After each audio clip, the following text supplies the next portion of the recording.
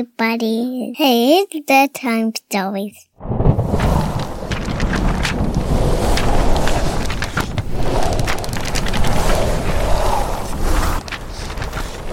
The Krakow Vampire. Karol Kot was born on December 18th, 1946, in Krakow, Poland, a weary city in an exhausted country that had just come under the rule of communism the year before, and in some sad way was beginning to experience a semblance of stability as a result, following the horrors of the Holocaust, which had claimed upwards of 5 million Polish lives. Lives taken in a way that permeated the mood of not only every traumatized survivor, but of the air, the sky, the buildings. Karol Kot was born into a gray world, one that the boy was destined to tinge red. A difficult feat in a place like this, equivalent to provoking the cheeks of a corpse to flush. Looking back, it wasn't particularly hard for those who knew Karol to imagine him being responsible for the attacks. He was an odd boy, the type to always openly be fantasizing about the macabre, though his peers suspected Karol did this for attention and never took him seriously. He enjoyed torturing and killing animals, frogs, chickens, cats, calves, anything that was relatively easy to catch and not much of a threat to harm him, as he harmed it. He was abusive towards his little sister, an 8-year-old who was no match for her teenage brother. Karol had learned to be cruel in clever ways, pushing, pinching, suffocating. Most all siblings fight, it's not uncommon, but Karol was terrorizing his sister, feeding off of her fear, and he knew how to do it in a way that made her seem like a whiner, when in reality she was living in a kind of hell, one where if she did not do as her brother wanted, he would lock her in a closet or tie her to a chair. He behaved as warden of his own personal prison, where the little girl was his lone inmate. This troubling behavior was likely inspired by a school trip he'd thoroughly enjoyed, one where he'd realized he'd missed his true calling. Karol Kot wished he could have been a Nazi experimenter, a doctor of death, like Joseph Mengele.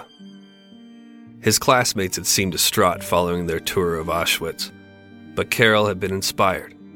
Overcome with a sense of nostalgia he had no business feeling. He'd never been to war, or prison, or even spent much time in a hospital. But in the concentration camp he'd felt at home, felt an attachment to the place, and a deep sense of loss in knowing he'd missed out on all of the horrors that had taken place there. There was something terribly wrong with young Karol Kot, and it was beginning to show. It was beginning to stride out ahead of him, and he wanted badly to keep up. He didn't want this thing, whatever it was, this darkness, to get away.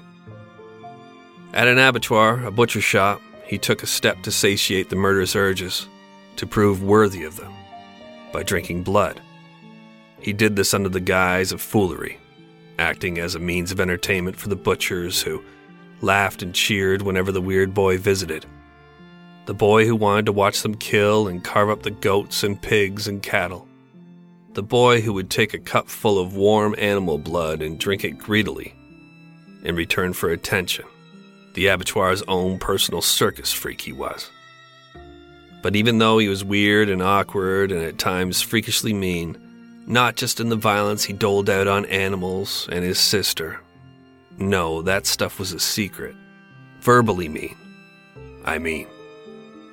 Even though he could be just a total dickhead, there was something likable about Karol.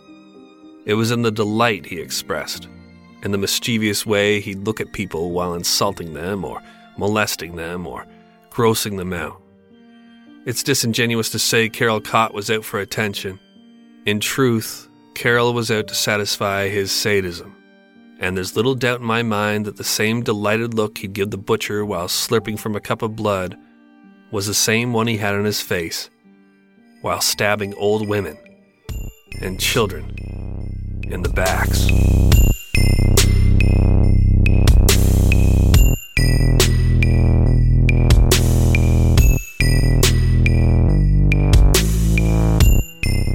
September 21st, 1964. Helena Velgen, a 48-year-old housekeeper, is done work for the day and making the 10-minute walk from Krakow's main square to her small church, with plans of spending some time in prayer before heading home for the evening. The weather is overcast, chilly, and she wraps her coat tight about herself, quickening her step to get the blood flowing, to bring the church closer. And before long she can see it. Stained glass windows cheering up the gloom of the street, warming the pallor of this small piece of weary communist Poland. When she arrives, Helena spots a friend, and the two chat for a moment under a mural of the Virgin Mary, flanked by the statues of saints. The humble women comment on the weather, the state of the world as they experience it, which is limited, encouraging one another with the kindness in their eyes, before Helena reluctantly breaks away and heads up a walkway towards the wooden doors of the sanctuary, known locally as the Church of Servants. Inside, a killer stalks its prey through stained glass, face seemingly bathed in a coat of candy, though there's nothing sweet about the young man, the teenager, Karel Kott. Based plainly on looks, you couldn't be blamed for failing to sense the danger of him, which for any budding serial killer is a key attribute. Charm comes in many forms, some that can't be replicated. Karel Kott is the disguise of his youth, the disguise of his soft, hairless face, neatly combed black hair, and oafish frame. But the majority of Karel's charm is in his large eyes. He is still too young for the madness in them to be obvious, so for now, those dark dancing orbs do not betray him. They work to endear him to his elders as well as to children, whom find Karel Kott's intense, almost delighted gaze fascinating, hypnotic. That look is in the window now, as the unsuspecting victim in Helena approaches her church. Karel Kott retreats into the shadows, eyeballs spinning, and lowers himself into a pew as if to begin prayer. Though in truth, he is coiling like a snake. This will be his first time. He woke up this morning certain that today would be the day he would finally kill a human being. Animals had sufficed until recently. Terrorizing his little sister had done the trick on occasion too. But the impulse to kill, to slip a blade into a human being, then drink the blood, had grown so much as he tried to get through the day's classes that he can't recall how he went from fantasizing at his desk to the real thing, here, now, still in his school clothes, a red student patch displayed on his arm. This is sloppy, not at all how he envisioned, but as the woman meekly makes her way toward the pews, he can't help himself. Everything seems to slow down, except for Karel. It surprises both parties how quick it begins and ends. He gets up, approaches Helena in a non-threatening way, aloof, and as he passes her, he turns and stabs at the heart. Karel had studied for this, had learned that the easiest way to the heart is through the back, and gives one solid stab with his blade to the area just below Helena's left shoulder blade, then rushes out of the church. Helena can't figure out why the young man shoved her. Her back is sore, and she's annoyed to find that her coat is ripped when she reaches back to touch the area that's bothering her. It's not until she gets home and takes her coat off that she realizes she's bleeding. A doctor will soon confirm what she didn't want to believe.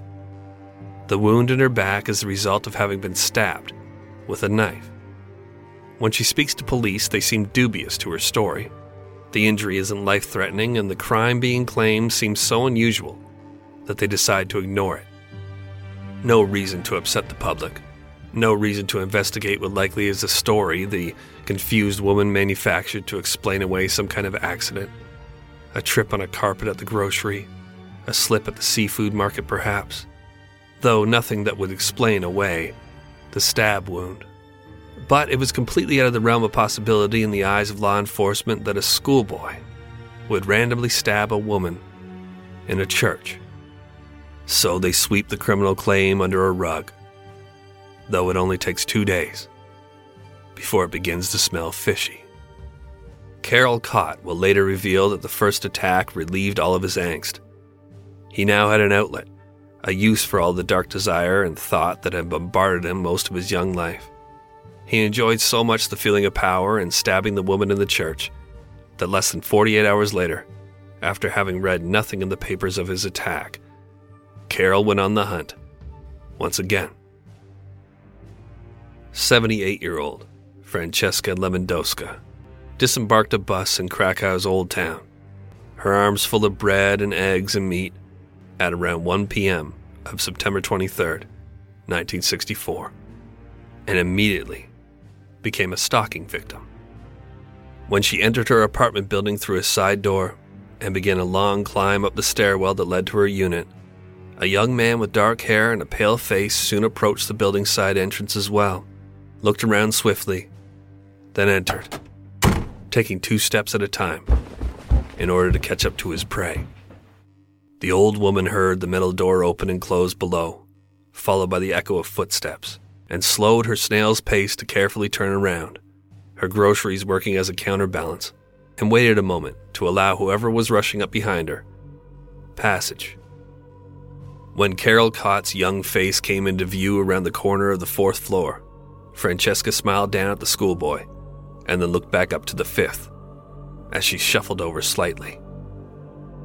Carol Cott closed the distance a moment later, his young legs propelling him up the final flight as if he were swimming, like a shark, and he struck without hesitation, stabbing Francesca 1 time in the back before retreating like a wraith back down the stairwell and calmly exiting the building, licking blood from his fingers he'd used to clean his blade, something he found more exhilarating than the hunt, or the attack itself even. A couple of men sharing a bottle would discover the old woman calling for help not long after, and Francesca Lewandowska would live to tell the tale. The same tale police had ignored days previous, but now had to take seriously, that a young man, a schoolboy, was loose on the streets of Krakow, stabbing vulnerable women in the back with the intent to kill. Though he had now failed twice to finish the job, Carol Cott, as we'll soon learn, was a crack shot with a rifle, but shit with a blade. He had narrowly missed the heart yet again, and left a witness who had clearly seen his face. For the clumsy 17-year-old, the thrill he'd experienced from tasting the blood of what he thought was a murder victim of his was counterfeit. When he heard that both women had survived, it downgraded his experiences to that of drinking the butcher blood. At least now there was some buzz about his crimes, some fear in the air, even if it was only being passed through word of mouth. Carol promised himself, though, that the 3rd time would be the charm. September 29th, 1964. Maria Plica, an 86-year-old who was reading a paper posted on her church's bulletin board, was stabbed in the back and left to gasp on the cobblestone. This church was located not far from the first attack, yet nothing on the board Maria had been reading, nor in the local news, had been shared to warn the people that a would-be assassin was on the prowl. Carol Cott was sure he'd become a bona fide killer after this attempt. He sucked the old woman's blood from his fingers and hustled away through the dark halls of the old church, guided by candlelight, until he reached the front doors and slowed his step, calmly exiting into a dusky Krakow evening. He was getting good at the aftermath, perfecting his ability to stay calm, but not too calm. No, that would draw suspicion. He continued his odd visits to the abattoir, continued to gross out his classmates with off-the-wall stories involving rape and torture, subjects he'd bring up as if they added somehow to a completely unrelated conversation, say about sport, a habit that would soon give cause for his peers to tease that he must be the one stabbing people. Speaking of sport, Cott had joined a rifle club in preparation for his dream career in the military, and he made certain to attempt his killings moments before attending a session, so as to have an alibi. By the time the old woman in the church was discovered by a nun, Cott was sighting his rifle and speaking with one of his only friends, a girl his age that he had met at the rifle club, a young art student that knew Carol was different, odd, perhaps mentally ill, but she found him amusing, different, so she didn't mind his company. As Carol excitedly shared with her that he felt he couldn't miss a target on this day, 86-year-old Maria Plica, whom Carol had failed as usual to stab through the heart, puncturing a lung instead, looked up desperately into the nun's eyes who discovered her lying in a pool of blood, and repeated the words, young man," before falling unconscious, forever. Maria doesn't die immediately. Following surgery, she lies in a coma, and it is during this time that police receive what they believe to be a break in the case. That night, a man shows up in the emergency room of the hospital, asking about Maria. The nurse in charge turns him away, and immediately picks up a card left by an investigator and calls the number on it to report the strange interaction. This recent attack, along with the others, had not yet been made public, and even though it had now been confirmed by all three victims that a young man, a schoolboy, with dark hair, dark eyes, and an innocent face, had walked up from behind and stabbed them once before wordlessly turning to flee, the nurse's description is what they will choose to go with. When Maria Plica dies the following day, September 30th of 1964, the people of communist Krakow are finally made aware that a serial stabber is on the loose, targeting defenseless older women in churches and apartment stairwells, stabbing once from behind at the area of the heart, then disappearing before it's clear to the victim what has happened to them. The nurse's detail of the man who'd checked on poor Maria is a nightmare version of Carol Cott, and as the boy reads it during lunch break at school, his cherubic face morphs to somewhat match the description. Citizens are being told to be on the lookout for a mentally unstable man, probably in his 40s, with a dead right eye, sharp cheekbones upon which hangs a long, weary face that twitches uncontrollably. Carol should be relieved, but instead, he's incensed. Well, that's not entirely true, as a modicum of relief washes over his cruel heart at the news of the woman's death. He's a legitimate killer now, though some fool, likely from Maria's neighborhood, will now take the credit. No matter. Carol Cott has bigger plans for mayhem than stabbing old ladies after school. His teenage years are coming to an end, and school will have to take on real meaning if he ever wants to become a so-called monster like Mengele, a master to a boy like Carol Cott. He will throw himself into his studies for officer candidate school. He will retreat to the shadows, build up his collection of knives, build up his strength, his knowledge of anatomy. He will become what his dark urges truly want from him. To be a god. No, a living demon on Earth.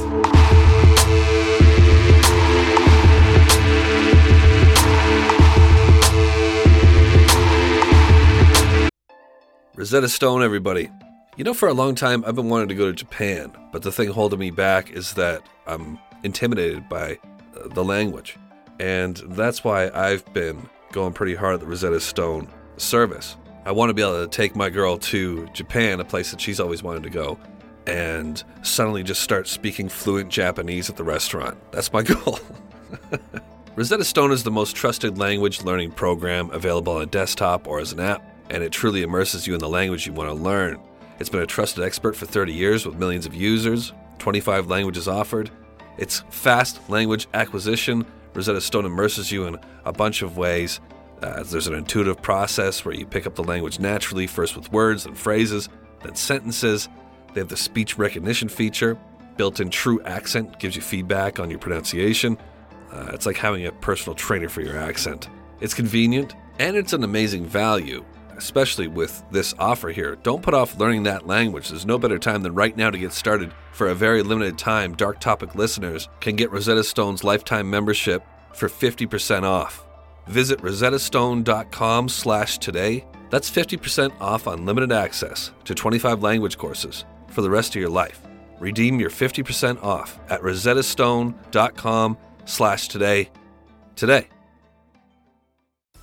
All right, everybody, Zippix toothpicks. This is something that I use all the time. So this episode is brought to you by Zippix nicotine toothpicks. Zippix brings you a totally satisfying, convenient, and great-tasting way to curb your nicotine cravings. Now you can get your nicotine fix anytime, anywhere without having to rely on smoking or vaping. Zippix toothpicks give you an easier, better, and more discreet way to get your fix. They're available in 6 great long-lasting flavors, and they have options in 2 milligrams and 3 milligrams of nicotine. Zippix are perfect for flights, sporting events, restaurants, podcasting, literally anywhere that you smoke or vape, where that's banned. They're also one of the most cost-effective nicotine products on the market. Zippix also offers caffeine and B12 infused toothpicks if you're not a nicotine user, or if you're trying to get away from your nicotine habit. Zippix have already helped tens of thousands of customers, including myself, to get their nicotine fix without needing to inhale smoke or vape oils. Make your lungs happy and try Zippix nicotine-infused toothpicks. So ditch the cigarettes, ditch the vape, and get some nicotine-infused toothpicks at zippixtoothpicks.com today. Get 10% off your first order by using the code DARKTOPIC at checkout. Your lungs will be glad you did. Must be 21 years of age or older to order. Warning, nicotine is an addictive chemical. Zip more, smoke less with Zippix nicotine toothpicks.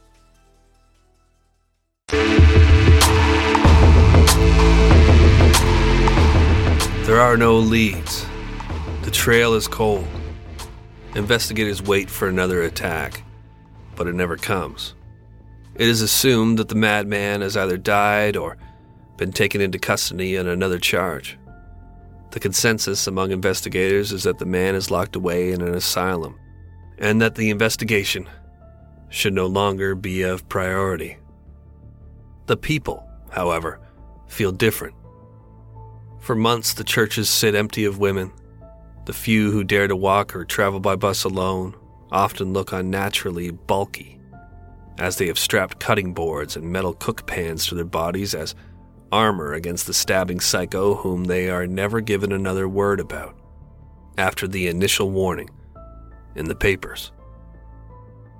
For the 17 months it took before Carol Cott struck again, he had not been deviantly dormant. A rejection from military school, followed by his acceptance into a communications college, had taken up much of the now 19-year-old's attention.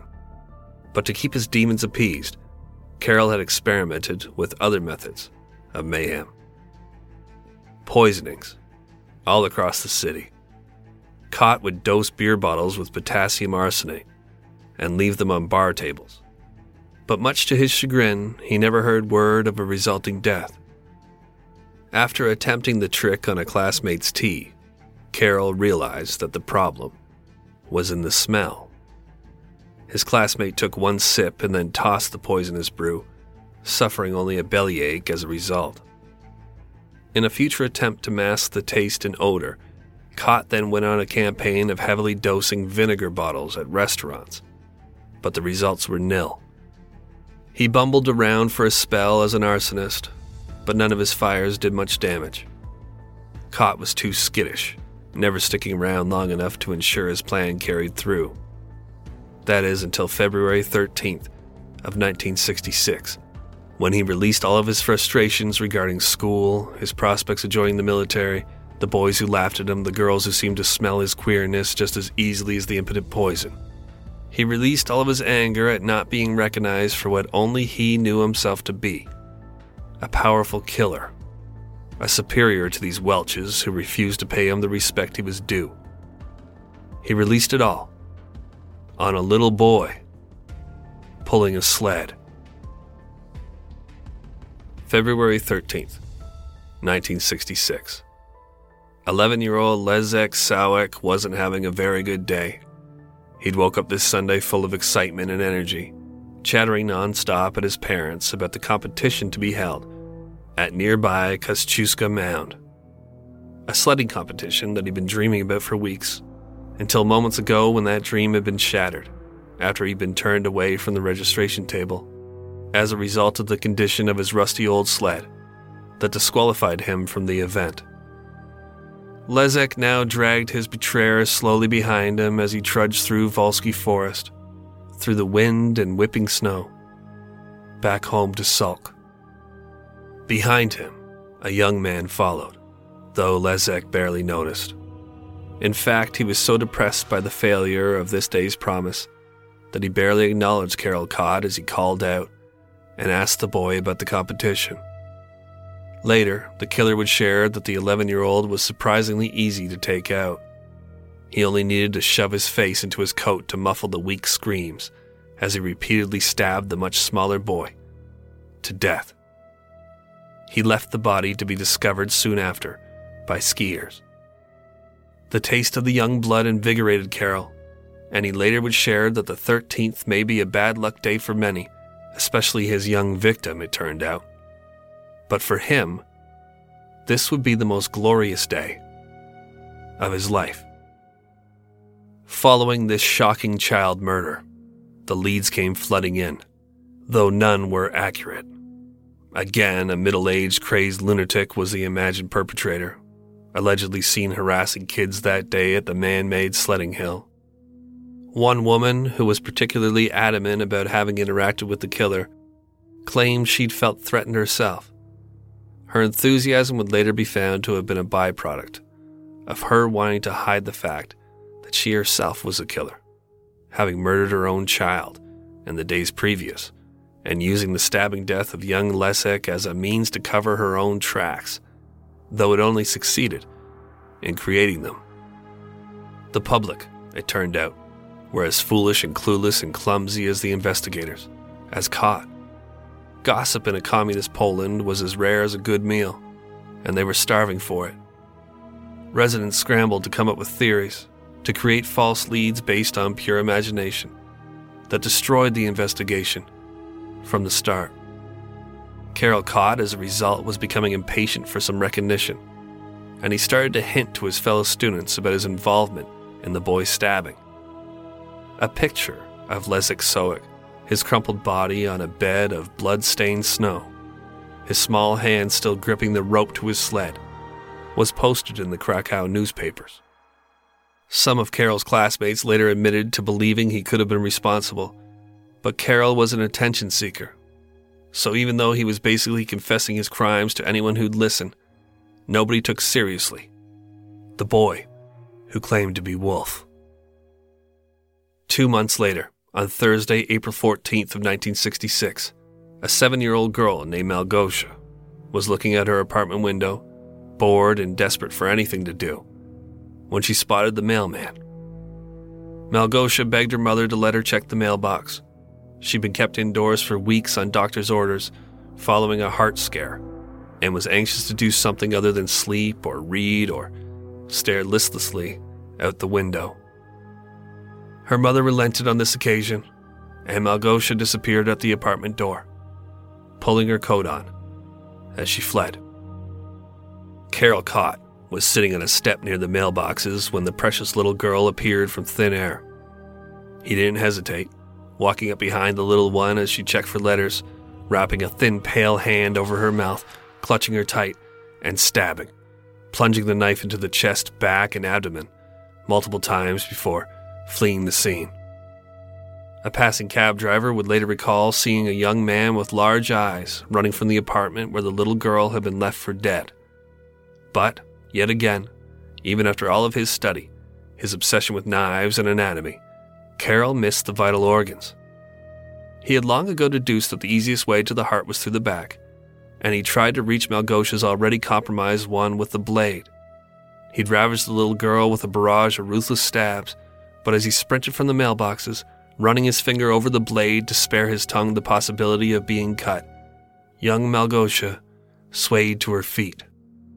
The second grader managed to get back inside her apartment, where her mother screamed at the sight of her blood-soaked baby.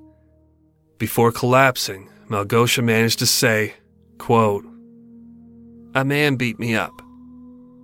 She was rushed to hospital where miraculously she survived the vicious assault. Of this crime, Carol Cott would later muse, quote, "Suffering is beautiful, and inflicting pain on others is a form of art. though not everyone can do it.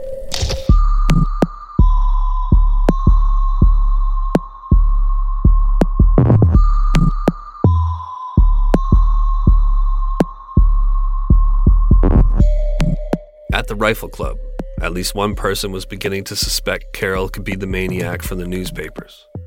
I mean, for one, he had outright told her he was, but for two, he'd recently shared that he intended to kill her, that he'd slice her wrists with a glass shard before throwing her in a river to make it appear as suicide. Finally, the name Carol Cott was on the lips of investigators. They interviewed Carol, and initially they felt as though there was no way the young man could be their killer. By all accounts, he was a good boy. His instructor at the Rifle Club in particular sang the praises of Cott, though he'd later eat his words when Cott shared that he'd been planning to kill the man's son, and thought it amusing that the man had told his boy that he wished he'd be more like his prized student, in Carol. Investigators moved slowly, not wanting to spook their quarry, surveilling him in case the girl was correct in her suspicion that Cott was the elusive maniac. They allowed him to continue his life, uninterrupted. They waited until he'd finished his exams, waited until he proved through completing his normal routines for weeks following the attempted murder of the little girl that he was of sound mind. The idea was to later prove Carol Cott was not insane. If he was their man, they wanted him put to death. Eventually, on June 1st, the day after Carol's exams, they decided to bring the boy in for proper scrutiny. In custody, Carol denied the allegations, though more than one officer would share that the now 20-year-old seemed to be enjoying every second of the interrogation. The break came when the second stabbing victim was brought in to identify Cott in a lineup. When she didn't hesitate to finger him, Carol grinned wide and screamed at Francesca Lewandowska, now 80 years old and crippled from her assault, screamed that he would finish her off, that he should have been sure, back when they were alone together, in that crumbling stairwell. What followed was a deluge of confession. The pages totaled more than 8,000. Now that Carol knew he had been exposed, he reveled in the admissions, sharing that he had tasted the blood from his knife following each attack, a piece of information that was leaked to the press and earned him the nickname of the Krakow Vampire. Carol was asked to reenact his crimes on video using a cardboard knife. They provided him a live prop and a young girl, whom Cott violently grabbed and stabbed into with the useless prop knife, in scenes that likely scarred the actress mentally, in the same way Cott had scarred his surviving victims, physically. Psychiatrists attempted to secure Carol Cott in one of their mental institutions for further study. But because of the reckless patience investigators had exercised in their surveillance of the young man following the attempted murder of the 7-year-old girl, Cott instead was put to trial. In court, the arrogant young man sealed his fate by behaving in a cocky manner, smiling at the victim families, the prosecutors, and judge whenever a particularly heinous piece of his murderous work was put on display. The final straw came when Carol proclaimed to the court, quote, "I don't drink vodka or have sex with prostitutes. Therefore, I'm not an evil person. You can be a good person and still be a murderer, just like me." While being held for his crimes, Cott was observed by psychiatrists. He exhibited no psychotic behavior, though when asked directly about his crimes, he expressed no remorse or sympathy for his victims, even going so far as to state that if he were to be let loose, he'd continue with his evolution as a serial killer. A scan was allegedly performed on his brain, finding no abnormalities. And at the end of his trial, when this additional information was shared, the decision was easy. Carol Cott was sentenced to death. He showed no emotion, though it appeared he had trouble swallowing a lump that had instantly formed in his throat. One particular test of Cott's mindset was shared before sentencing and gave all in attendance chill bumps. Here is the short transcript of that personality test, the questions being asked by a mental health professional, and the answers being given by Carol Cott. Quote, The future seems to me misty. I am waiting for life. When I am older, I will die. I love my mother, but I do not like her. I would like my father to die. I would do anything to forget that I exist. The worst thing that I managed to do was to be born. Carol Cott was sentenced to hang after multiple appeals.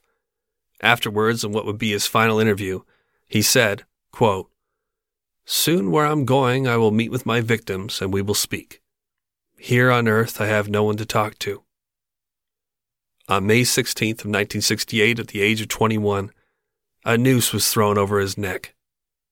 Carol Cott's last chilling words were, quote, "The biggest pleasure was when the knife was entering the body. This feeling was worth the hanging." At autopsy, despite the results of multiple tests showing that he had no damage to his brain, a large tumor was excised from Carol Cott's skull.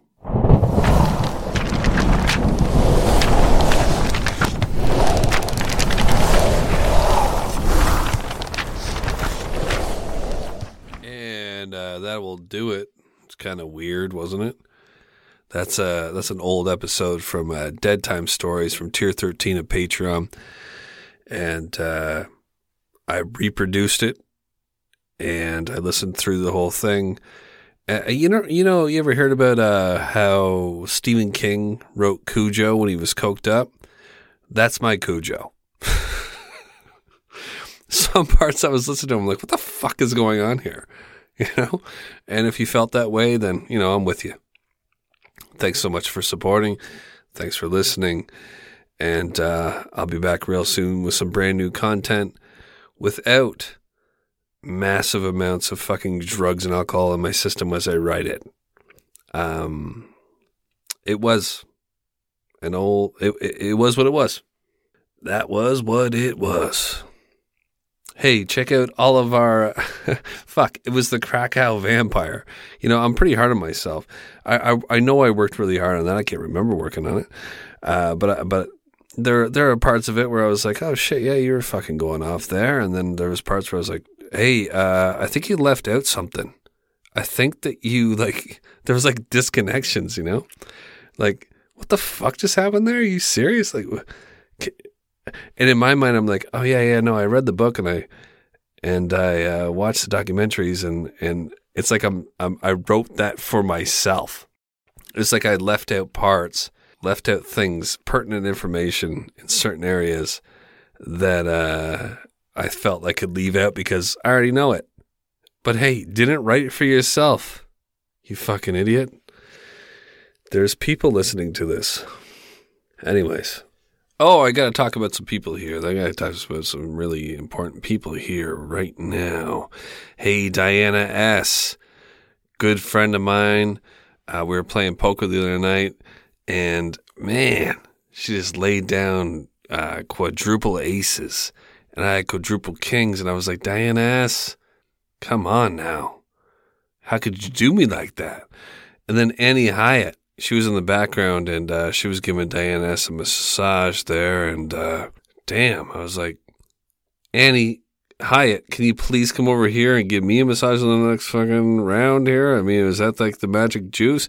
And then Rebecca Faltonier, she was the dealer at the table, and she was like, no, we can't have multiple massages going on at the same table. And I was like, okay, Rebecca Faltonier, I just wanted Annie Hyatt to come and give me a massage. It seems to be going really well for Diana S. Anyways, it was a real fucking mess. But thanks to all three of you, and welcome to Tier 50 of 1159 Media Patreon. Eyes cocked, doors locked, stay paranoid. 1159 Media Patreon. And be back real soon. Love you. Thank you.